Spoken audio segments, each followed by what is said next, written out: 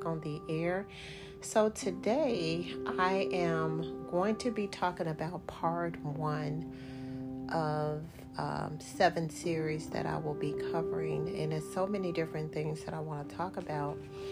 And my overall focus is today I will be talking about how to be used by God, but through your mind. And this is a part 1 of 7 series. So I'm going to let you guys know what the other recordings will cover. So today we're going to talk about thinking through your mind. And then next I will be covering your eyes, seeing through your eyes, hear through your ears, speak through your voice, work through your hands, walk through your feet. And then the last series will be about love through your heart. So I wanted to kind of break it up because other than that, I'll probably be on here for about a good 30-40 minutes. And that's too long. And then plus I want to take my time with this because I think this is important.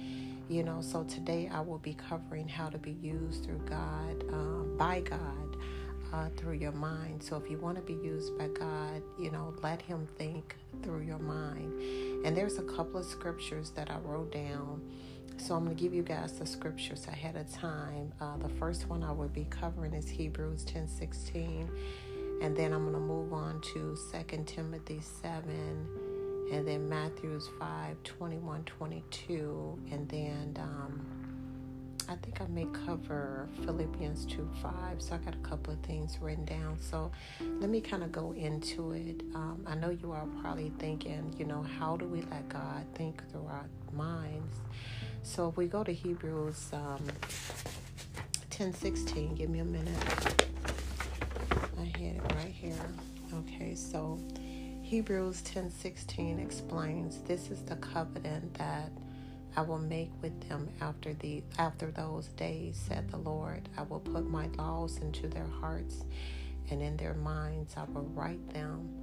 So when I read this scripture, I just thought about different things. So when you read that, in other words, we must begin to think as God thinks in every aspects of our lives, just as though he inscribed his laws into our minds. That's how he wants us to think.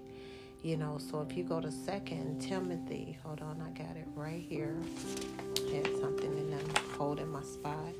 So I want you all to go to 2 Timothy 1:7, and it tells us, "For God had not given us the spirit of fear, but of power and of love and of a sound mind." A sound mind, when I think of a sound mind is a gift of God. And the more we begin to think as God thinks, the sounder our minds becomes. So one thing I want you guys to remember is that sin begins in the mind, and a man has to think wrong before he acts wrong. And this is why Christ made the commandments even more binding, covering not only the letter of the law, but the very thoughts and the intents of the heart as well. So I'm going to give you guys another example. So let's go to Matthews 5:21-22.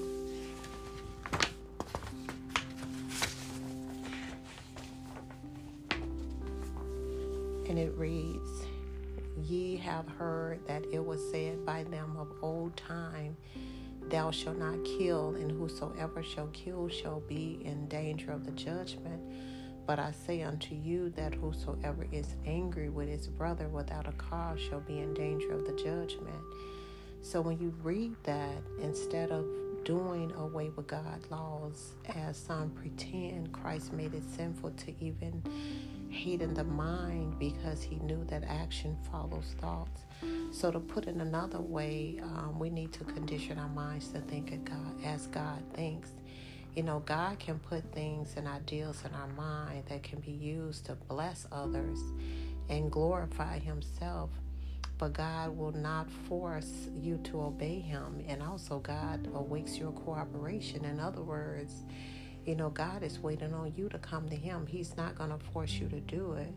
So you must discipline your thinking, fill your mind with Bible thoughts. And it's another thing that it's one more scripture that I do want to go to. I want to go to Philippians 2:5 because I think this is some good stuff for us to Look, I wrote a little note. And give me 1 minute. I'm sorry.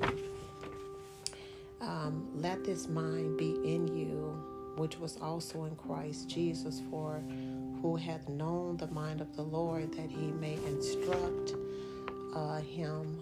But we have the mind of Christ, so, and if you go to 1 Corinthians 2:16, therefore, if you want to be used of God, allow his thoughts to become your thoughts.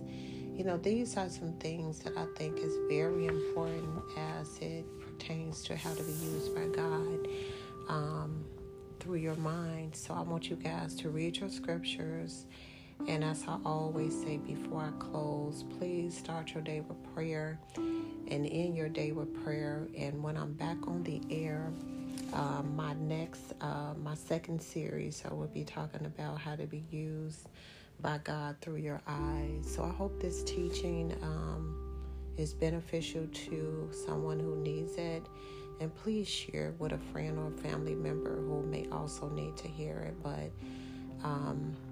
I really think this is something that we all can use. So it just took me a while to kind of put these things together for us. So anyway, please do not forget to pray. And when you go to bed tonight, also pray again, okay? But until we meet again, God bless you and your families. Take care, okay? Bye-bye.